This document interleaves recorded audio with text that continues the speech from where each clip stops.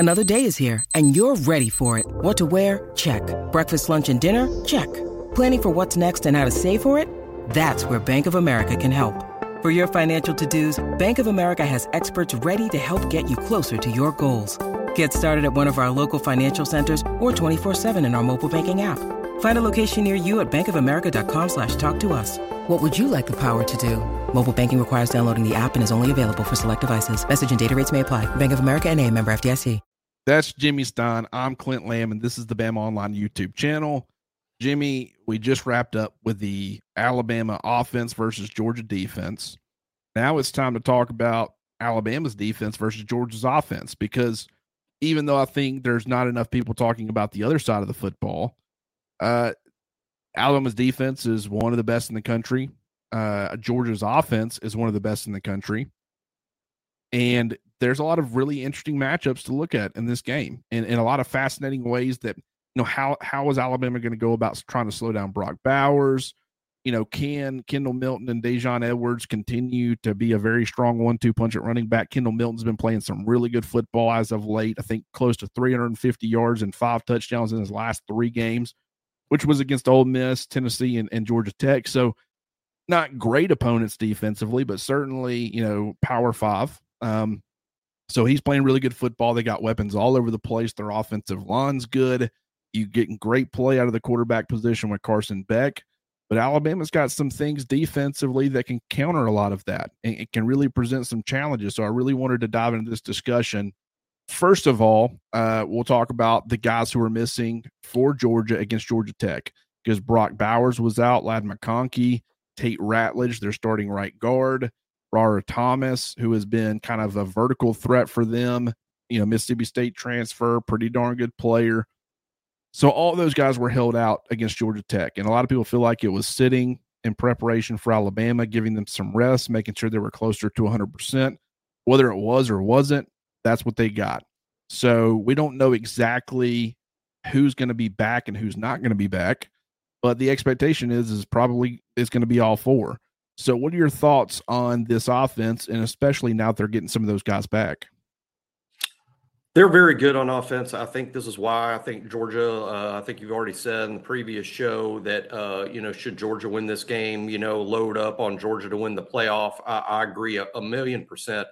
I think my take on Georgia this year, and I've seen them a few times, is they're not as good defensively as they were, but they're much better offensively. And that's made up for, like I said, it's a step and a half back on defense, but it's 2 steps forward on offense. So I think Georgia's team is tougher than ever to beat. And it's because of this offense, the weapons. And I agree with you. I think a lot of these guys sat out Georgia Tech, but that's just to get healthy for Alabama. We'd be crazy to expect anything other than a completely healthy Brock Bowers, a healthy Ladd McConkey and Rara.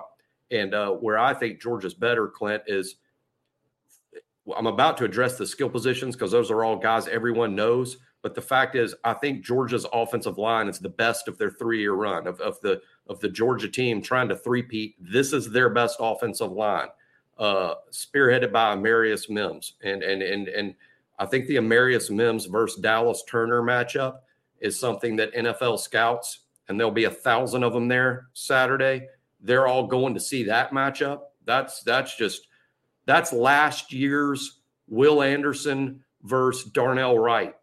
And Darnell launched himself into the top 10, and much to Alabama's chagrin, it didn't go great for Alabama. Darnell Wright became the first offensive lineman taken in the draft that day.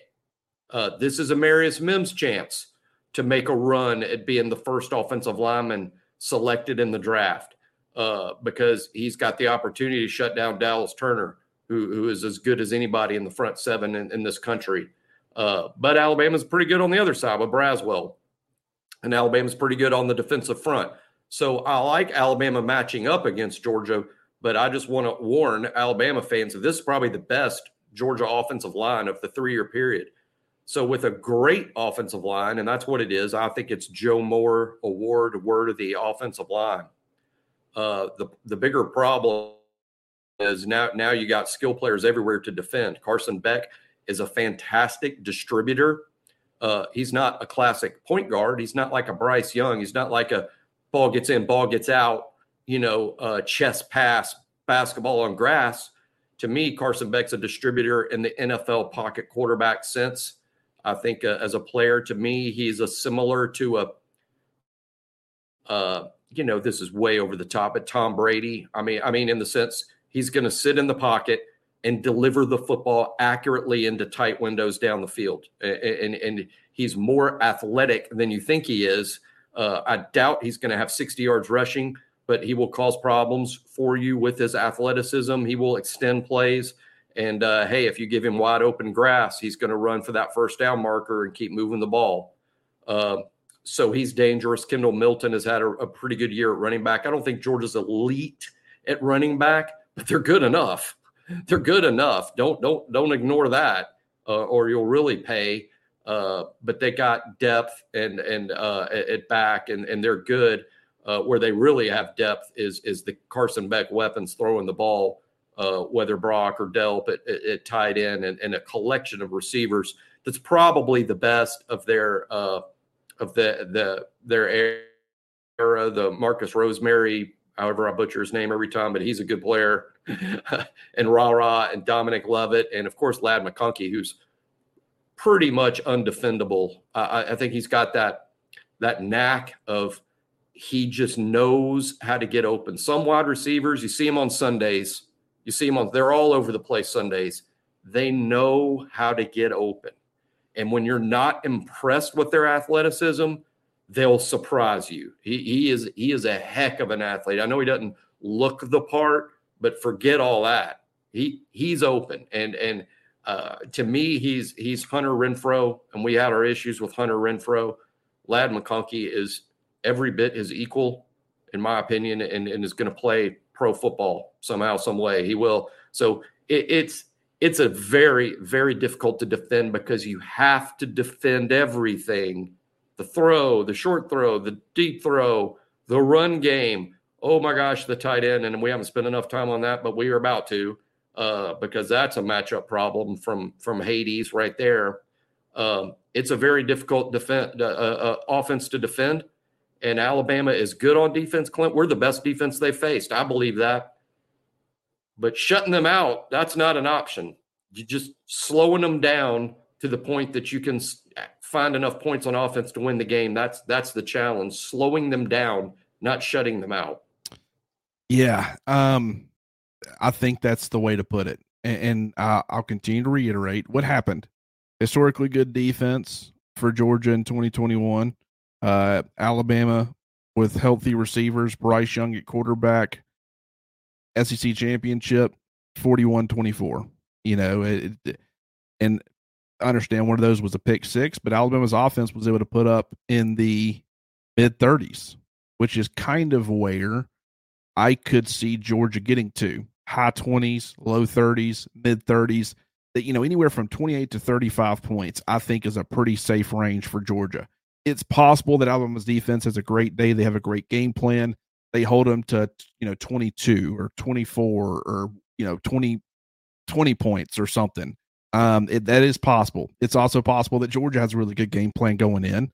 They have their way with Alabama's defense a lot more than maybe we're anticipating, and they put up in the low 40s or mid 40s even. So there's always ranges of possibility. And in this type of game, I mean, it's not fluky really either way for them to be held to 20 points or them to score 45 points. I wouldn't look and say, man, if they played 10 times, that wouldn't happen again, or 9 more times, that wouldn't happen again.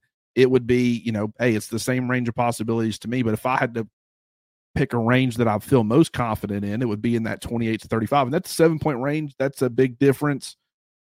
But, I think there's so much that could go one way or the other that I could see in the high 20s or I could see in the mid 30s, depending on how those things go. And when you look at what's interesting is that, and I agree, you're going to see Dallas Turner versus Amarius Mims. Some. But, I was really looking at this, and granted, I knew it to some degree, but I didn't know it was this lopsided. Out of the close to probably 500 true edge snaps that Dallas Turner's played this year, 80% of them have come on the right side, going against the left tackle, with the other 100 or 20% coming on the left side. Definitely plays on the left some, but when it's, a lot of times he's lined up on the right, and for Chris Braswell, it's the exact opposite. And if I'm Alabama, Ernest Green is a really good player. He's going to be one of the top tackles in college football before it's all said and done. He's already a very, very good offensive tackle.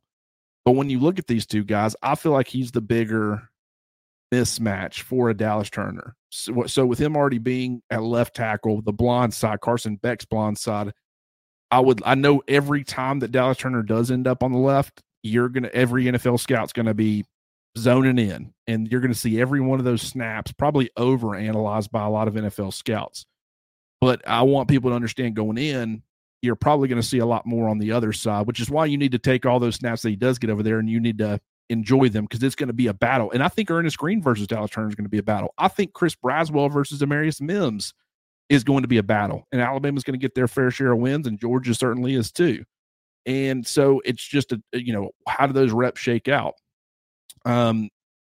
Georgia's offensive line is really good, and they're running the football better, but they're a team, from what I've seen, they kind of throw to set up the run. Have you noticed that? Which I find strange for a Georgia offense, but that's kind of just been my kind of feel watching them offensively.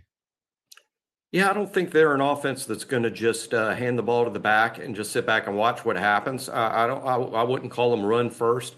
I would call them extreme balanced. And by that, I mean, they can run it, they can throw it.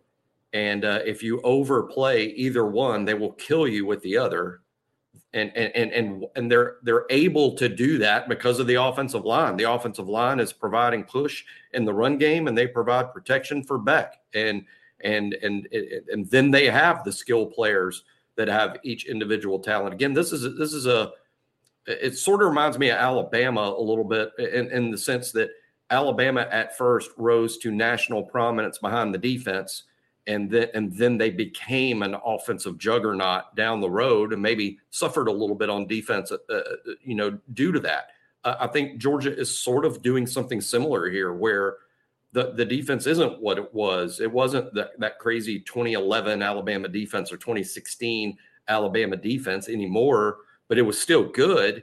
But where they murder you is on offense, and the offense is just tough to defend because you have to defend it all, not like a spread offense, but you have to defend each thing. You can't overcommit to the run game, or overcommit to, okay, we'll just stay in dime and blanket the place with DBs and not let McConkey and Rah and Dominic Levitt and Brock Bowers kill you. And you do all that, and then they'll 6-yard you to death in the run game. So, but to address your original point, now I don't think it's a game where Kendall Milton or just the Georgia running game as a whole is gonna rush for well over 200 yards. I don't think it's that sort of attack. I think it's more complementary to their pass game. And if I had to pick yardage, and it's sort of scary, but I would say Georgia has a good chance of this game, even against Alabama's very, very good defense. I wouldn't be surprised if they ran for, let's say, in the 150 range, 130 to 150, and then threw in 300 yards, maybe as much as 320 throwing it. That's a ton of yardage. But if you play good in the red zone, which is what I want to stress for the remainder of the show, if you play well in the red zone and turn those 7s into 3s, you give yourself a chance to win. Yeah, and I mean, think about one of the things about Georgia's offense. If I had to compare it to someone recently, and I don't even know if it's really that recent, it's not that recent, but like Carson Beck, Trevor Lawrence ended up turning into a pretty big dual threat guy, and he ran for a lot of yards. As a freshman, and especially in that national championship game against Alabama, he used his mobility to create some outside of the pocket, but he didn't have a ton of rushing yards. I would say he was more so, he wasn't a pocket statue either by any means. He's always had mobility. He's always used that, but he just wasn't this guy that was going to be a dynamic rushing threat back then. He wasn't really viewed that way. Carson Beck is not Trevor Lawrence. But from a passing perspective, if you want to think about kind of where he's at, think of like Trevor Lawrence in that 2018, which was technically in 2019 national championship game, where it's like, even though Trevor Lawrence was kind of stuck in the pocket, and didn't do a whole lot as far as running the football, like I said, creating outside the pocket some too. But I would say that would more so be Carson Beck. Carson Beck has got some mobility. I think he's a little bit more mobile than given credit for, but at the same time, he's not the rushing threat that has really given Alabama problems. And that's what makes this Georgia defense so interesting. Think about the offenses that have completely had their way with Alabama's defense in recent years. I would say even like Texas had a really good stretch in the fourth quarter or in the second half, and things kind of got lopsided, but they didn't really have their way with Alabama's defense for a majority of that game. Quinn Ewers, in some ways, I would also, if you're wondering like passing ability compared to mobility, like Quinn Ewers is more mobile than he's given credit for, and he can make plays if you allow him to, but he's considered more of a pocket passer. I would also say Carson Beck they're not the same quarterback by any means. They have different strengths, but if you're wondering the mobility factor and how that plays into the passing game with the quarterback's legs, that's what I would compare it to. But I don't even know if I would necessarily count Texas. LSU completely had their way with Alabama's defense. They had Jaden Daniels, who was able to throw the football effectively and just be an absolute unit running the football. You look at Hendon Hooker last year in the Tennessee game, had the ability, maybe didn't have as many rushing yards as Jaden Daniels or even close to it against Alabama, but he was a serious rushing threat, and it was him being able to throw the football, them having a run game, and him being able to run the football. It was all three. You go back to like 2020, Ole Miss completely had their way with Alabama's defense. Matt Corral was a dual threat quarterback. I don't think he had a ton of rushing yards in that game, but it was the threat of they had a very good 1-2 punch with Snoop Connor and Jerrion Ealy in that particular matchup.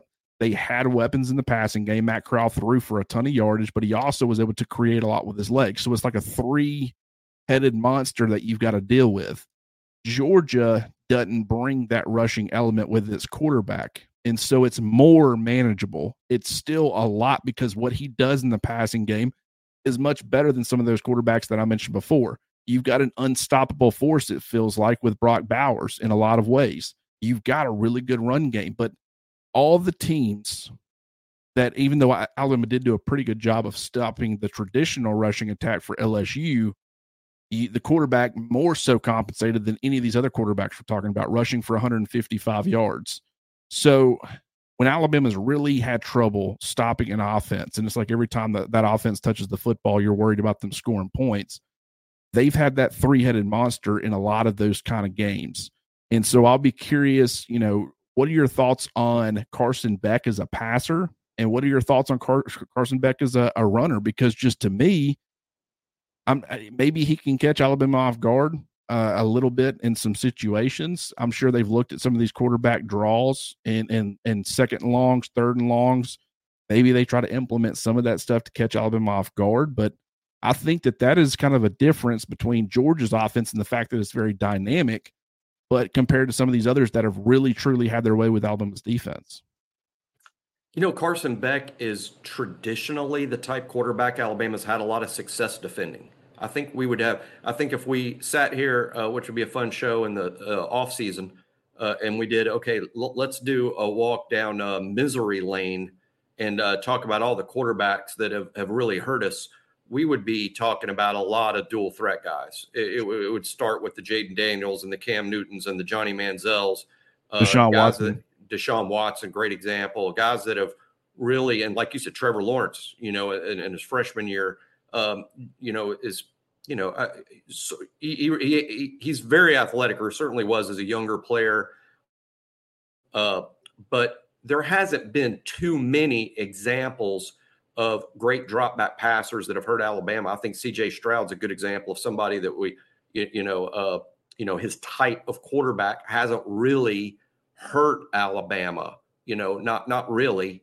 And if Carson Beck has a big game from the pocket against Alabama and beats Alabama, I think he's on sort of a short list of quarterbacks who have done Kyle that. Trask is one. That's a pretty good one. Yeah, but in that SEC championship, I was trying to rack my brain to figure out some. Kyle Trask. That's right. Kyle Alabama Pitts won the game. had a dynamic tight end. A great point. And they won the game. But if Georgia scores 40 points, Alabama's going to lose. This week. There's no question that's true. So to me, I like that you used Quinn Ewers. I think Quinn Ewers is a fantastic comp. They're not identical by any means, but they are similar in terms of, I think, how the NFL is going to view those guys. And basically, I think because of his experience, Quinn Ewers is just 1 year ahead of Beck. I mean, I think if they both come out right now, Ewers would go higher. Just Ewers is 1 year ahead of Beck. Beck next year is no question at least what Ewers is this year. And that just comes from experience. Ewers started all of last year. Carson Beck, this is his first year on the field, just like we talk about Milroe. It's not lack of experience is not unique to Jalen Milroe. That's just the sport. It's college. It's college football. These kids, it's a developmental sport. It's not the NFL. They don't arrive as polished, ready guys at this level. They're learning to play and getting better. And Carson Beck's better now than he was in September. If you remember, Clint, back in September, we're like not sure Carson Beck is a dude. We're like, how's Carson Beck? Maybe. Well, now you go through October, November, and you're like, he's good. He's good. Took him a while, just like it took Jalen a while. And again, Carson 1 year older. So I think style-wise, it's Ewers.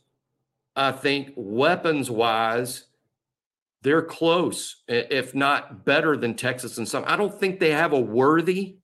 I mean, to me, I don't think outside they have a Xavier Worthy, but they're good.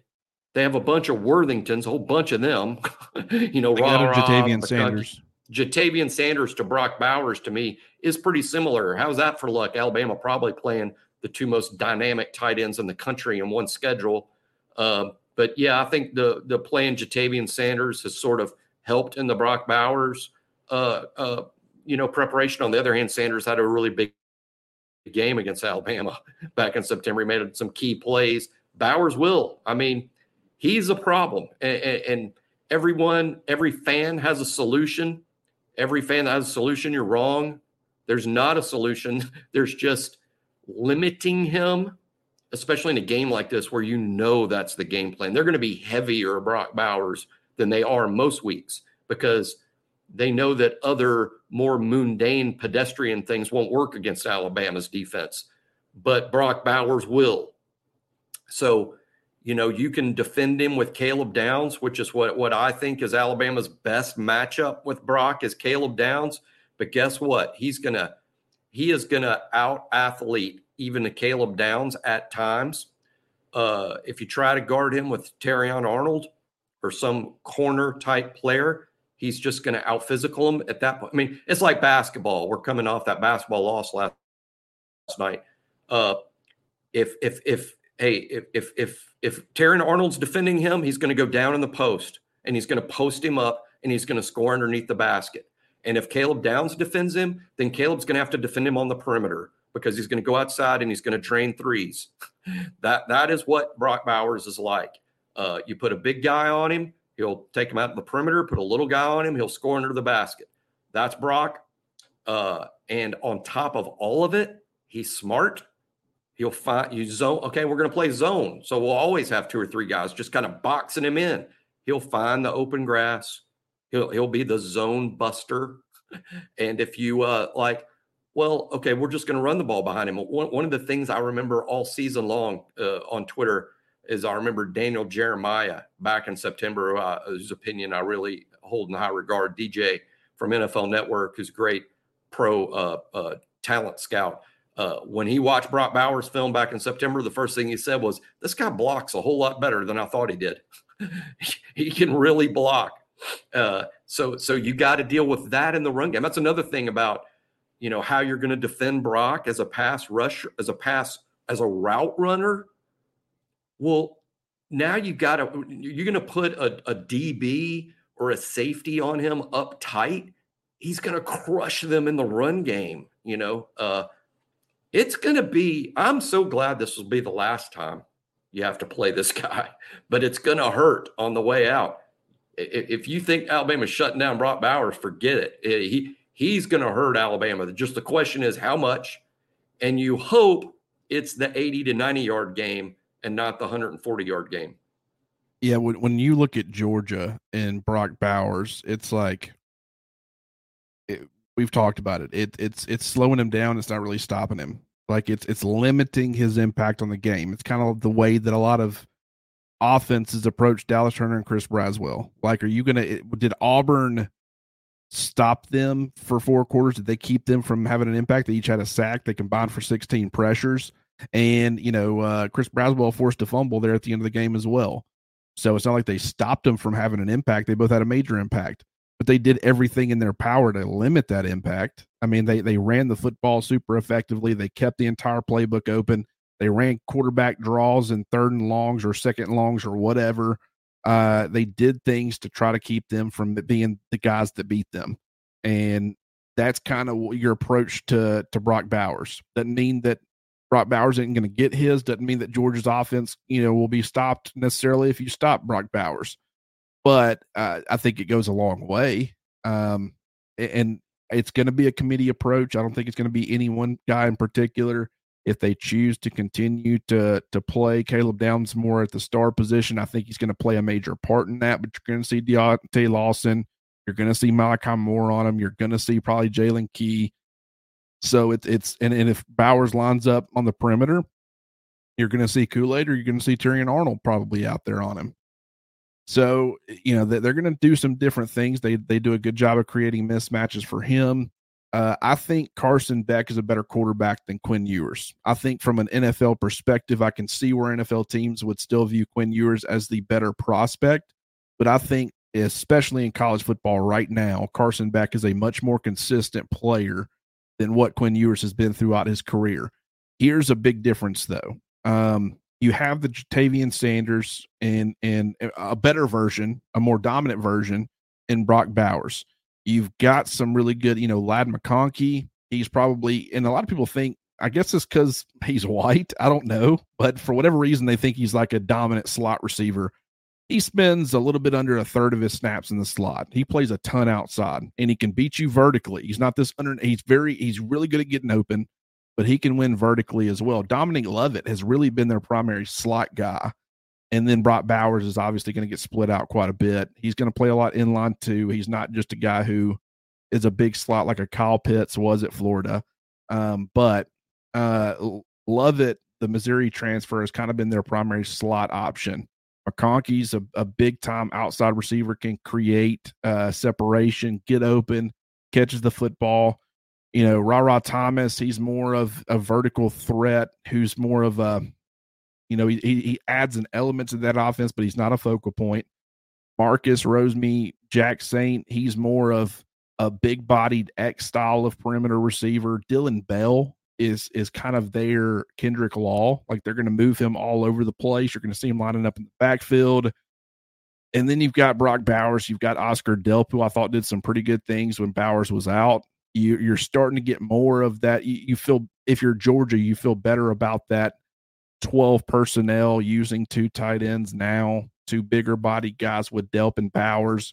But the key difference between like Texas offensively and Georgia is that Texas had Steve Sarkisian. And I'm not saying Mike Bobo hadn't done a phenomenal job with this Georgia offense, but he's not innovative. And he's not going to have this game plan that I don't think so. Maybe I'm completely wrong. But, there was so much that Steve Sarkisian did to negate the impact that Alabama's edge rushers had on that game. Got the football out of Quinn Ewers' hands quick. Did a great job of utilizing screens and, the quick passing game. And that's something that Georgia likes to do. They like the quick game. They like the screens. You're going to see some of that offensively, but I don't think it's as much of a strain on you defensively with the eye candy and the motion and all that stuff that maybe Steve Sarkisian's offense was, which is why I think there's a little bit of a difference. But this is as close as Alabama's seen to Texas's offense in that particular game where it played like one of the best offenses in college football. Hadn't necessarily done that to that degree since, but this is a very good Georgia offense, and it's got, like I said, so many different ways that they can attack you. And even though, some of these guys might not be top tier playmakers, it's not like they got 4 first-round players, pass catchers in their offense, but they got guys, a lot of different guys who can play winning football and help you make some big plays. And I like how you brought up Sark and did the Sark to Bobo comparison. I agree that Sark is just a more gifted offensive mind than Bobo, who's done a great job with this offense. And Bobo's, I'm sure, underrated or undervalued in the sense that he's so solid, but he's not maybe spectacular like Sark is. And Alabama fans know that from their experience with Sark here in Tuscaloosa. But Sark is and now, so we've also compared Ewers to Bobo and Xavier Worthy and Worthington and Sanders to Bowers. Here's what, I don't know about giving me some hope as an Alabama fan, but Alabama has seen Texas and they lost, but they've seen Texas. I don't know that Georgia's offense has seen an Alabama, but I would say that one of the challenges to the Alabama defense in this game is this. You lost to Texas in September. You did that. You're getting Texas again. This is your makeup for Texas game. This is let's see how far you've come defensively. Everyone all year, Clint, has talked about how far the offense has come. Now the challenge is, okay, defensively, show us how far you've come from Texas, because you're playing Texas all over again. You got the Ewers quarterback. You got the weapons at wide receiver. You've got the dynamic tight end. You've got a big physical offensive line. You've got the Texas challenge again. And Alabama's defense held up to that Texas challenge for 3 quarters. For 3 quarters, they held Texas to 13 points into the 4th quarter. That should have given the offense, a chance to win the game. The offense just wasn't ready to win a game like that back in September like they are now. But if the defense gives that 4-quarter effort against Georgia like they did for 3 quarters against Texas, maybe they get it done. Because, again, Alabama has seen offenses with weapons. They've seen good offensive lines. They've seen dynamic playmakers. And they've lived to tell about it every time but once. But this is sort of their makeup game for what went wrong against Texas. I would bring that up a lot if I was Alabama's coaches this week about how, the 4th quarter, the defense sort of failed against Texas. And this is sort of their do-over game. I see a lot of similarities in that Texas team and this Georgia team. And this is why elite talent, well-coached, physical, dudes everywhere. In that sense, it's similar to Texas. And that's why we're here in college playoff season. And who are 2 teams prominent in the discussion, Georgia and Texas. I find them similar. And look, all the Saban tree, right? Sark, Saban tree, Kirby off the Saban tree. They've built it the same way in all 3 places. So to me, I like every Texas analogy here because it's similar. In some ways, it's better. It's more seasoned, but it is similar in terms of who the weapons are, where they line up, and how good both Georgia and Texas are at the line of scrimmage. Yeah, and I understand that it was the same secondary. Deontay Lawson had not gotten hurt yet, and Texas was able to have quite a bit of success. But I think there's been some growth. I think the communication's better. Now, granted, you didn't see. I think Alabama was so focused on limiting Auburn's rushing attack and the way that they were attacking them and the strain it was putting on them defensively from that front. It kind of took away from the coverage a little bit. I really, truly believe that. But there was some breakdowns in coverage. There was some miscommunication issues. You've got 2 guys covering 1 guy and 1 guy streaking wide open. So it's not like the secondary is a completely fixed unit. But I think that they're a better unit than they were in week 2. And when you look at the individual matchups, like we talk about all these weapons that Georgia has, but when you start looking at Alabama defensively, you got a 1st-round corner potentially in Kool-Aid McKinstry, a 1st-round corner in Terrion Arnold. You got one of the best young safeties in college football who's going to be a future 1st-round pick in Caleb Downs. You've got Malachi Moore, who is a seasoned veteran playing really good football. Like you talk about, you got the star power, the first round picks that are mixed in there. That's like the Brock Bowers and, things like that. But then when you start getting into the Dominic Lovetts, the Rosemead Jack Saints, the Thomases, that's more of like their versions, the offensive versions of the Malachi Moores, where it's really good players. They're effective. So I think from and Deontay Lawson, what I worry about for Alabama is Lawson and Key not being healthy. If they were healthy, I'd feel really good about it. It doesn't matter how much Georgia has. Alabama's got guys kind of match up all over the place. Doesn't mean that they're going to shut down Georgia like we've said. This isn't about shutting them down. This is about limiting. They would have enough to where they could limit. But with them not being 100% healthy, that's a match. Key can be a matchup that you can take advantage of. Auburn certainly did. Deontay Lawson in coverage can be a matchup that you can take advantage of. These are the kind of things that I worry about, Jimmy. But if they can hold up and they're a week further removed from the injuries, maybe they're a little bit more healthy. Maybe they could hold up enough to where they can limit this Georgia passing attack. It's got to be better than last week health-wise. I mean, I think we both noticed, and I think a lot of Alabama fans noticed, it's just not the same Lawson. It wasn't the same Jalen Key either. And hopefully those guys are 1 week healthier. They get treatment during the week from the PT staff and Jeff Allen's team, and they should be 1 week healthier. Defensive line's got to play better. I brought up a stat yesterday that showed Alabama's defensive line had a season-low 3 assists. In terms of tackles in this game. Auburn did a good job scheme-wise, schematically, of making Alabama's defensive line less impactful as far as run defenders. You need a better effort out of Freddie Roach's group this week, and they've been good all year long. And I think they will be better, and I think Georgia's going to play more straight up and give them more opportunities to play better. But I like this Alabama defense a lot. I think they're good at crunch time. I think they're really good when it matters. Hey, look, overall, the numbers are not great, to be honest. I mean, for all the Alabama fans that are like, hey, last year's defense stinks, we're so much better. Hey, the points and the yards don't agree with you. The points and the yards say Alabama's no different than they were a year ago. But we've all seen this defense play now 12 times. They are better. I insist they're better. And I think it's because they're better when it matters. It matters a lot Saturday. It matters for 60 minutes. Hopefully Lawson's a little healthier. It's not the same Deontay we saw in September, and it is the ankle. It's just adding up the season of wear and tear on an ankle that I don't think has ever really healed. But now he's hopefully 1 week better. Jalen Key 1 week better. Defensive line needs to play better.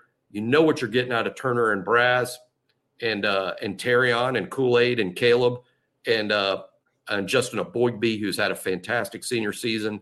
I like the Alabama team playing good enough and making the stops in the red zone. It's my key of the week is red zone defense.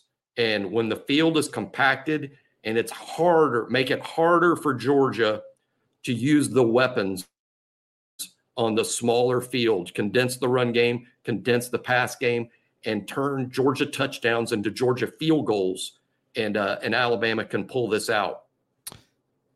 Yeah, I find it strange how there are some people that are really not giving Alabama a chance. Like, this is such a lopsided matchup on paper. It's really not. I mean, does it favor Georgia? Absolutely. I'm not going to deny that. You're not going to deny that. There's a reason that Georgia's the favorite, and it's not just because they're the higher ranked team. If both teams play their best game, I'm speaking candidly, Georgia's probably going to win. But I think that Alabama can do some things to prevent Georgia from playing their best game. And Georgia's going to try to do the same. It's not like this is a one-sided thing. But the one thing that is so hard, it doesn't matter how much you game plan for it, how much you try to replicate it in practice, the one factor that cannot be replicated is a dual threat quarterback who has a good feel for running the football. Alabama tried like hell with Jaden Daniels, 150 plus yards, running all over the place, doing what he wanted to. It's always on the improvised scrambles and stuff that are the most hard to figure out. I mean, Alabama had spies in that game. Did it matter? No. It's so hard to limit that. And now, granted, if that's the only way that you can generate offense, then you can do some things to limit that. But Alabama having a player at the quarterback position that can threaten you vertically, and they've got receivers who have proven that they can take advantage of that. And, and all these things, and the way that Alabama can play defense, the fact that Georgia's offense doesn't bring that dual threat quarterback to that degree, you can replicate a lot of what they do extremely well in practice, and it's easier. Doesn't mean that Georgia's not going to have success offensively, or they're not going to. I'm not saying it's going to be that, but my point is that is a factor, in my opinion, that automatically makes this game a lot more even.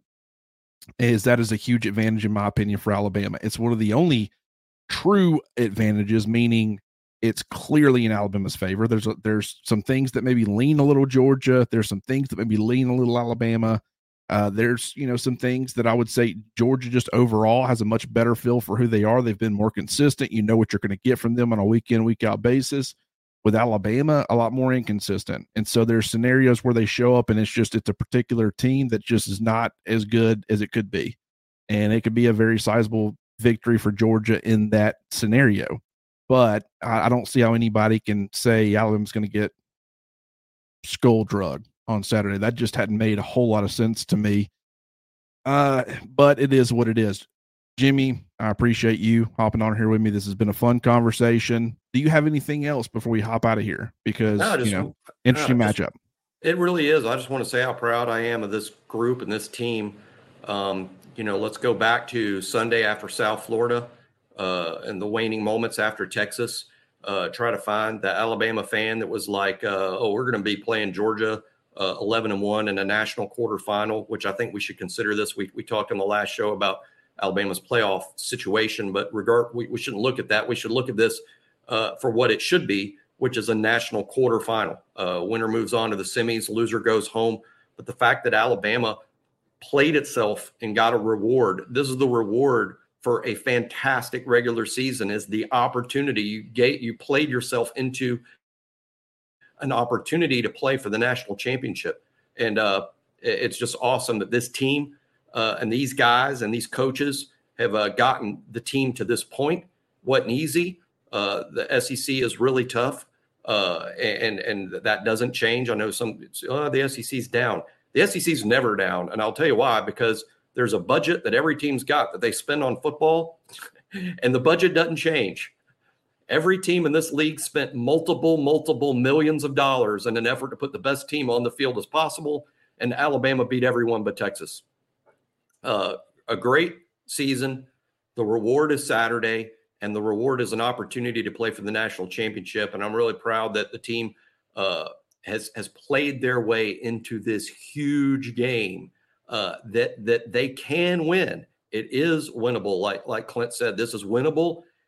All it's going to take is the best 60 minutes of football they played all year. And that's always possible, man. And it's going to be fun. The one thing, we've come a long way from the people who were predicting 2, 3, some even 4 regular season losses, right? 11-1, that's Alabama. How many times have you seen them drop 2 regular season games? It doesn't happen often. So, I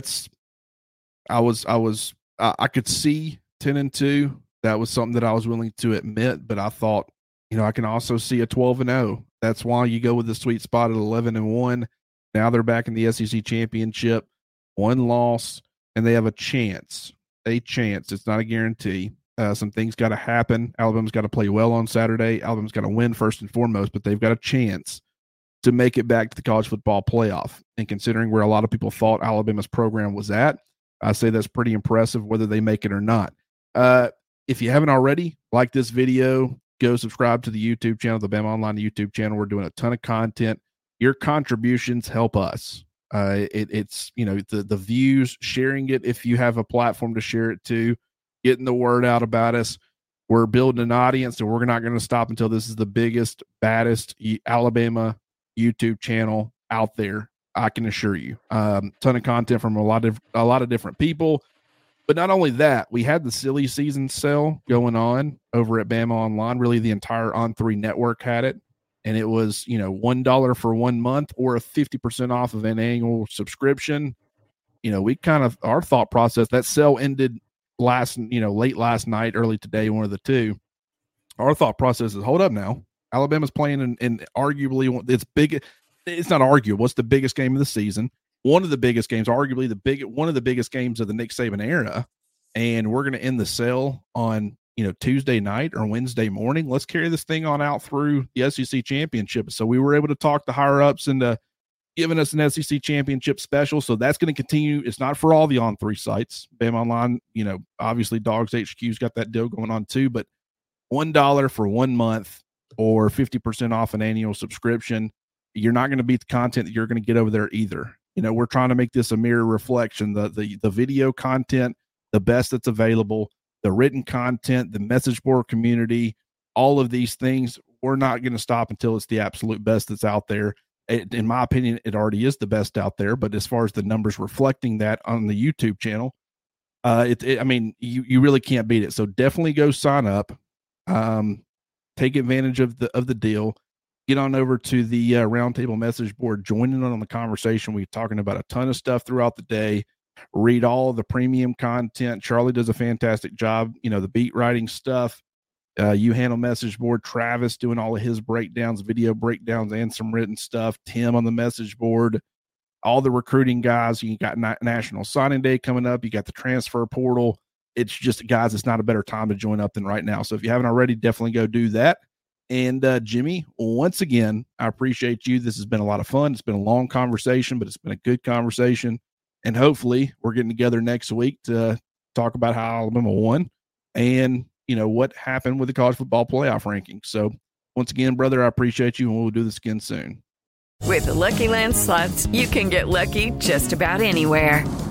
This is your captain speaking. We've got clear runway and the weather's fine, but we're just going to circle up here a while and get lucky. No, nothing like that. It's just these cash prizes add up quick. So I suggest you sit back, keep your tray table upright, and start getting lucky. Play for free at LuckyLandSlots.com. Are you feeling lucky? No purchase necessary. Void where prohibited by law. 18+ terms and conditions apply. See website for details.